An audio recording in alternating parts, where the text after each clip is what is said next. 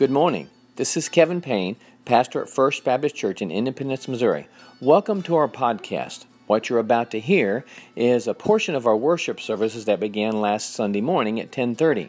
Every week we gather and sing praises to the living God and hear teachings from His Word found in Scripture. We hope you enjoy the message. If you'd like to hear more, there are more here on the podcast, or you could come and worship with us. Our Bible studies begin at 9 o'clock on Sunday mornings, and our worship begins at 10:30. We're located in Independence, Missouri, 500 West Truman Road. Why don't you come and worship with us? Hi, thanks for joining us for service today.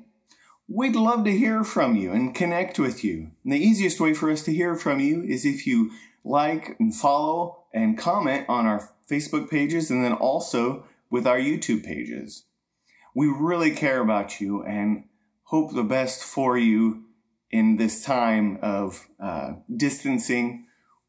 Also, you can get our app if you'd like to connect with us there as well to find information about the service. If you have a question about some of Pastor was saying in his notes, you can see that there. And also, if you want to support the church, you can find that information there as well. Because we do care about you so much, we're going to take a moment now to pray and give our needs to Jesus Christ right now. If you have needs, I'm going to give just a moment for you to pray to the Lord, just you and Him, and then I'll pray for us as a church body. Let's pray.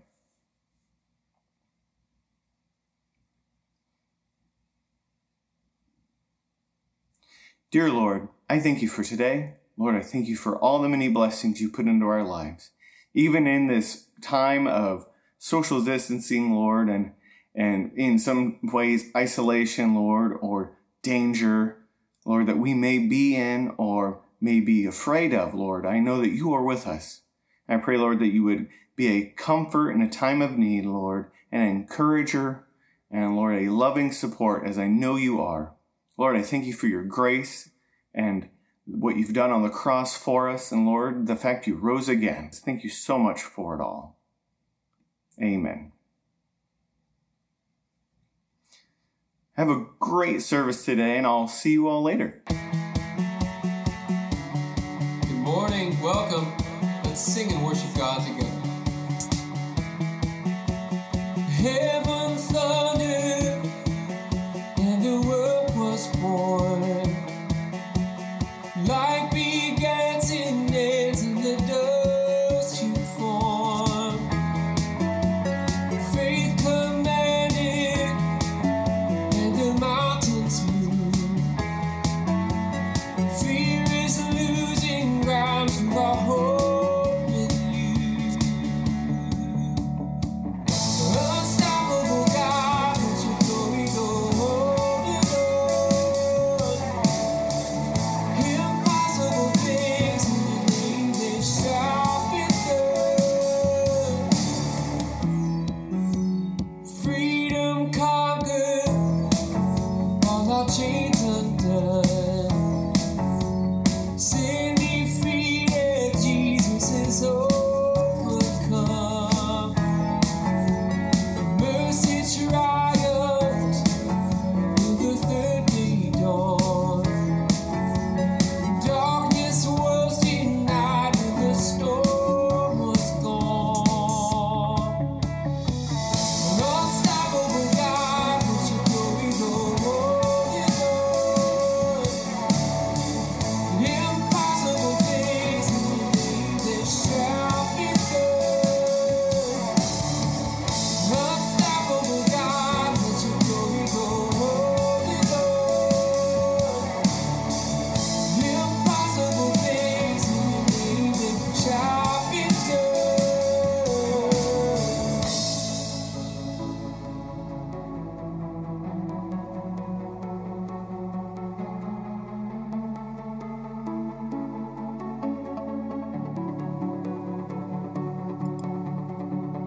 Nothing shall be impossible. Your kingdom reigns unstoppable. We'll shout your praise forevermore. Jesus, our God, unstoppable. Nothing shall be impossible. Your kingdom reigns unstoppable. We'll shout your praise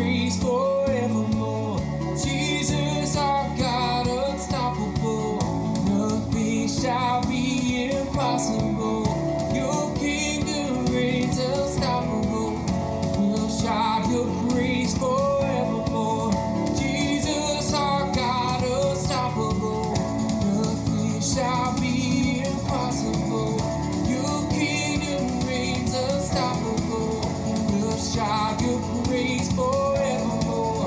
Jesus, our God, unstoppable. Nothing shall be impossible. Your kingdom reigns unstoppable. We'll shout your praise forevermore. Jesus, our God, unstoppable. Unstoppable God, let your glory go. Holy Lord. Impossible things they shall be done. Unstoppable God, let your glory go. Holy Lord. Impossible things they shall be done.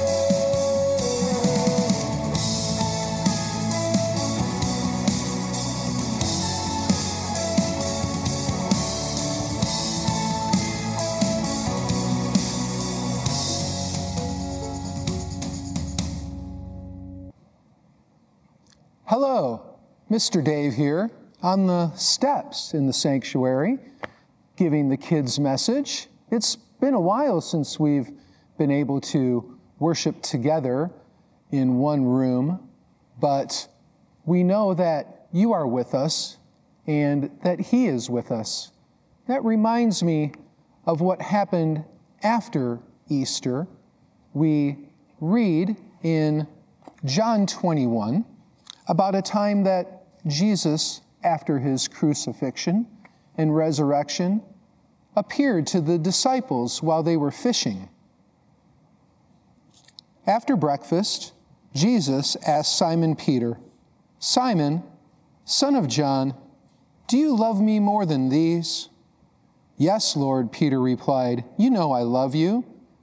"Then feed my lambs," Jesus told him. Jesus repeated the question, "Simon, son of John, do you love me?"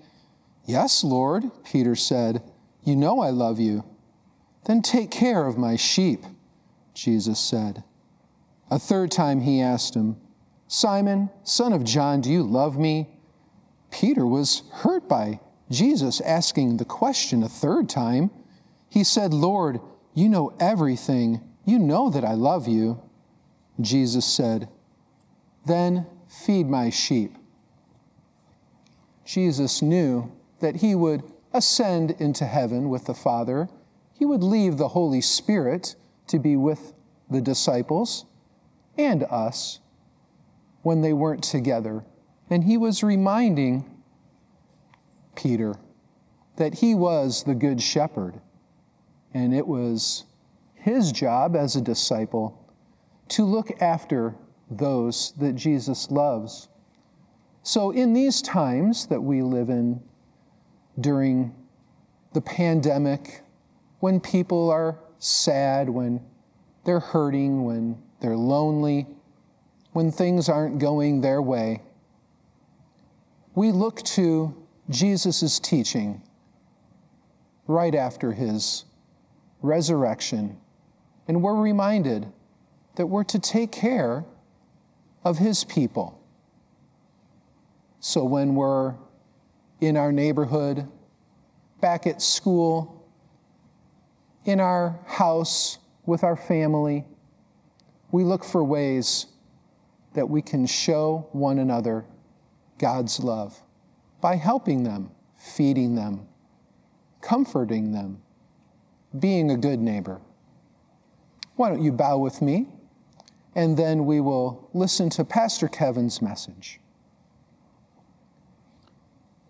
Dear Lord, thank you for your life and the life you give to us through your resurrection. Help us to feed your sheep, to help our neighbors, to show your love to those around us, we pray. In Jesus' name, amen. Good morning. Kevin Payne here, First Baptist Church Independence. Welcome to worship with us this Sunday morning. Still under quarantine, still digital, still doing this thing. Don't know how much longer it's going to last, but it shouldn't be too much longer. We are glad to have you here today, though. Do you remember the old Coke jingle, "It's the real thing"? It's the real thing. Coke is in the back of your mind. What you're hoping to find is the real thing. Came out in 1969. Can you believe that? Over 50 years ago. And I still hum that, and so do most of you. It's the best jingle of all time, in my opinion. Interestingly enough, not only was it catchy, it said something very simple. They were being threatened by imitation colas, and they sang about Coca-Cola being the real thing. It's what you really want. It's what you're hoping to find. It's the authentic, real deal. We understand imitations, and sometimes imitations are okay. But once in a while, we want the real thing, don't we? We want the authentic thing, like authentic Coke or something like that. Over the next several weeks, I'm beginning a series of sermons dealing with an authentic faith. What is the Christian faith really all about? What are some of its basic teachings? What are some of the basic principles that Christians are to live with and things like that? And today we're going to talk about how the idea of an authentic faith is based on some very simple facts given to us from Scripture. We always remember this. What we believe is given to us by God as we study Scripture, so we have to keep that in mind. This has always been an issue, even in the early church. Let me read a passage to you from 1 Timothy chapter 3. I'll read verses 14 through 16. I am writing these things to you, hoping to come to you before long. But in case I am delayed, I write so that you may know how one ought to conduct himself in the household of God, which is the church of the living God, the pillar and support of the truth. And by common confession, great is the mystery of godliness. He who was revealed in the flesh, was vindicated in the spirit, beheld by angels, proclaimed among the nations, believed on in the world, and taken up in glory. Paul was writing to his young friend Timothy, a pastor in the church at Ephesus, and he was having some problems, and so Paul wanted him to understand the essence of this faith he was preaching. One of the ideas that he gave him was that God has acted to reveal the gospel message through the mystery of salvation. In the New Testament, as you read, you will encounter the word mystery, and it's almost always the mystery of the gospel. And that was Paul's way of saying that the mystery of the gospel is information that you're not going to get by doing your homework. You're not going to get just by sitting around and thinking about it. It's not what smart people came up with. The mystery of the gospel is God's revealed truth, what God in His mind created, and He gave it to us. Our faith is a revealed faith. God reveals Himself to us through His Spirit, through the work of His Son Jesus, and most obviously through Scripture. As we read Scripture, God reveals Himself to us. And so he talks about this idea that our faith is a revealed faith, and the mystery of the gospel is something we need to pay attention to.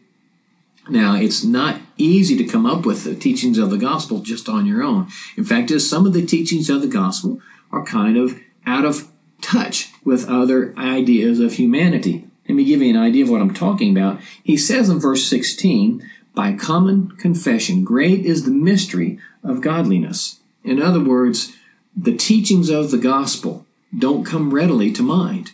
They're unusual. They're challenging. They're difficult to comprehend, and sometimes people just reject them because they're just so not human. They're very godly. Great is the mystery of godliness. Paul is writing to a guy, Timothy, who is a pastor. Timothy's a good guy. He's just preaching Jesus, doing what he can, trying to do all he can to lead people to faith and nurture them in their faith and marry them and bury them and all the things that preachers do. His people, for their part, are just normal folk. Some days they're good Christians. Some days they're not so good. Some days are open to teachings from the Word. Some days they don't care. Sometimes they work with God, and sometimes they reject Him completely. In other words, Timothy and the people in his church were normal, just like you and me. So when we read Scripture and we read Paul addressing a pastor of a church full of normal people, we know he's not just talking to them. He's talking to us, and he says, great is the mystery of godliness, meaning what we believe isn't natural. It's something supernatural. It's from the mind of God, which is exactly what we understand. The verse that I read in verse 16 is a hymn. So what Paul did, and he's very clever, he either wrote this hymn or found someone to write it for him, and he presented biblical teaching in the form of a hymn, And in the early church, they probably didn't sing hymns like we did. They probably chanted them. Or one people would do a responsive reading, the other people would respond, and so on and so forth. But things were different in those cultures. But in this hymn, he taught them Scripture, and he taught them biblical truth about the mystery of godliness. So in the first section of the hymn, he teaches important parts of the gospel, revealed in the flesh. What he was talking about there was the incarnation. God revealed himself, there's that revealing. God revealed himself in the flesh through his son Jesus. God chose to reveal his character, his personality, the things that he thought that were important and things like that. So he thought the best way for him to do that would be to come as an infant, to grow and develop, to live in the context of family and community, and show people what he was really like. So he was revealed in the flesh, talking about the incarnation. The other simple meaning here of this old hymn, the first part, was vindicated in the Spirit and beheld by angels.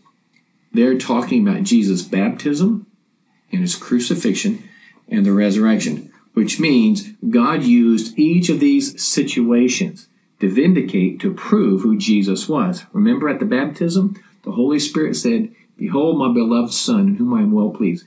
God speaking through the Spirit. In the crucifixion, we understood that the veil was torn in two. The Holy Spirit was working. In the resurrection was God's power at work through the Spirit. And at the same time, the angels saw all these things.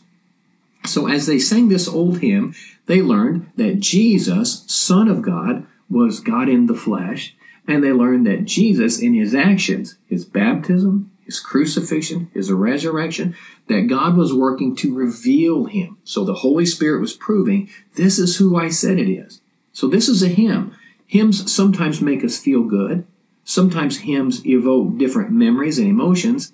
Sometimes, and in this case, this is what's going on, hymns are meant to teach us. So you can sing this song or quote this verse or chant it however you want, and you can remember that great mystery of godliness. God was manifest in the flesh, vindicated in the Spirit, and beheld by angels. Now, the reason Paul did this was because in the church where Timothy was pastor, they were beginning to waffle on these basic ideas. They'd been taught these before, but you have to remember that the gospel was pretty new. It had only been on the planet 40 or 50 years tops, and people didn't understand it, and it wasn't commonly accepted in the culture. They didn't celebrate Christmas. They didn't celebrate Easter. Nobody knew what those things meant.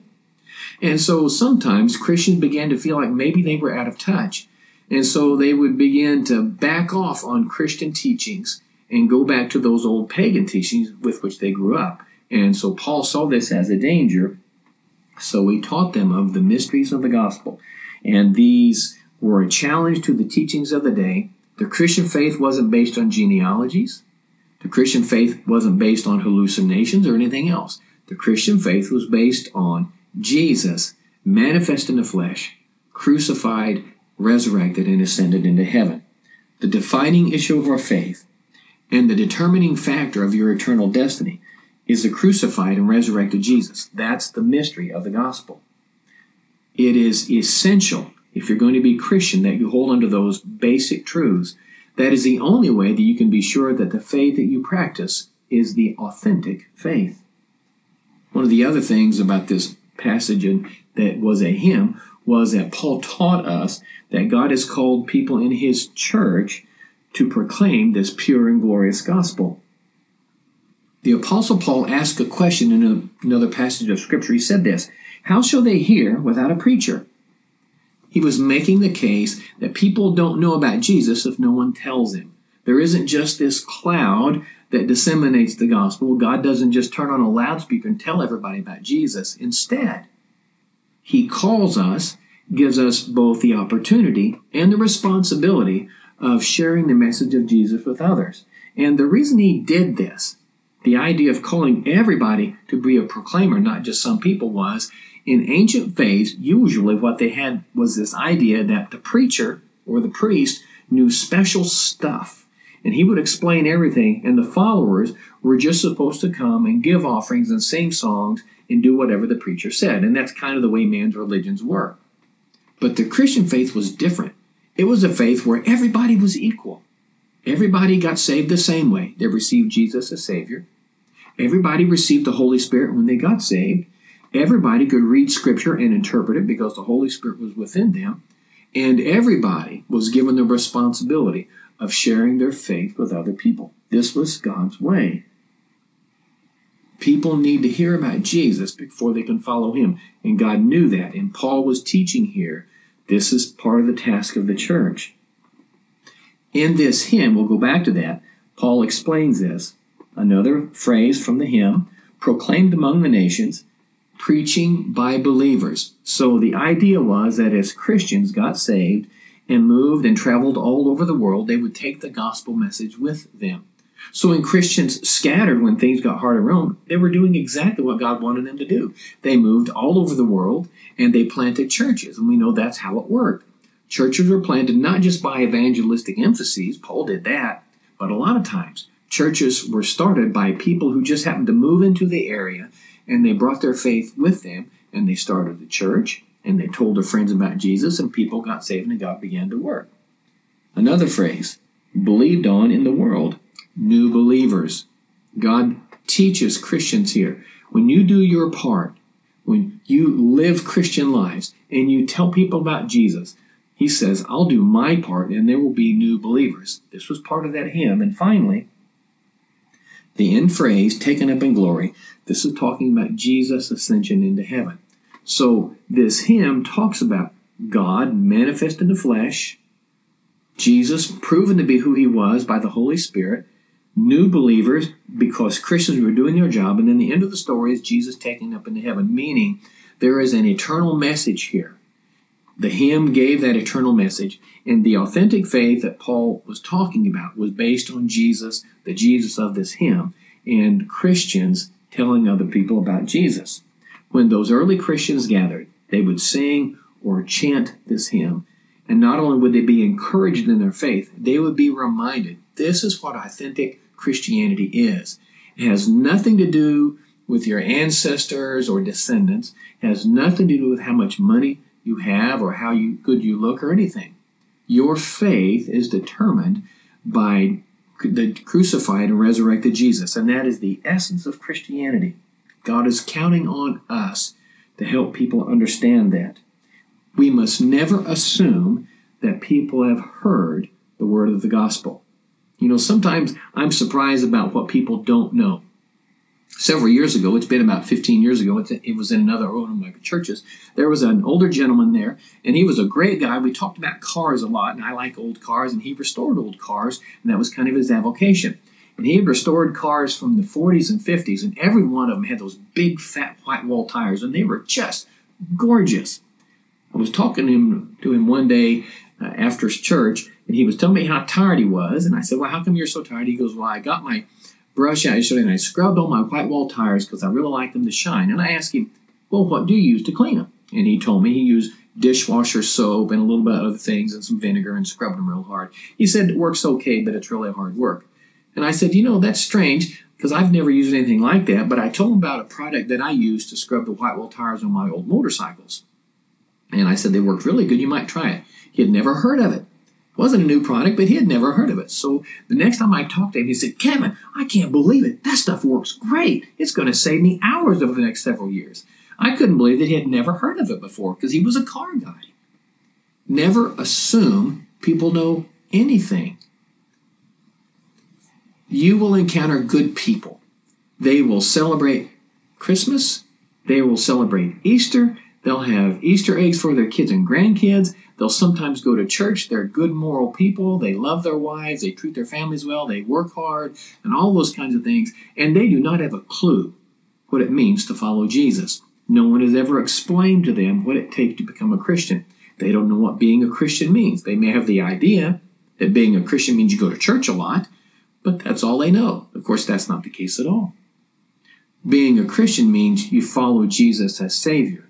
It means you confess your sins to God. You ask him to save you, and the Holy Spirit comes in. And it's based on that belief in the crucified and resurrected Jesus.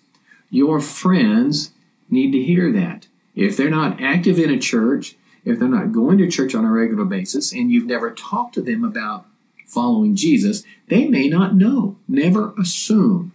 Now, Some of you are saying, well, I'm not very comfortable. Why don't I just call the preacher? You can do that. Most preachers are like me. You tell me to go talk to someone about Jesus, give me a name and a date and a place, I'm there, and I'm going to do it. But they might not listen to a preacher, but they will listen to a good friend or a family member. The challenge for each of us is this: follow Jesus, earn credibility with the way you live your life, and when you get a chance, talk about Jesus to those that you love. Tell them about their need for a Savior. Tell them about the crucified and resurrected Jesus. Tell them about the ability to have your sins forgiven and have a life into eternity with God the Father. That's authentic Christianity. It's based on the facts of Jesus and his crucifixion and resurrection. Let me challenge you to do that and begin to live that life and bring other people into the life that God has called them to have. Thank you. Thanks again for joining us for service. I hope you were immensely blessed by the song service and the messages. Don't forget, we have messages all through the week that are in little bite sizes for you to enjoy and be encouraged by. Let's pray. Dear Jesus, once again, I thank you for today. Thank you for all your many blessings. And Lord, I thank you for the service. And I hope, Lord, and pray that people were touched and moved and encouraged, Lord, and drawn closer to you as a result. I thank you again, Lord. Amen. Have a great week.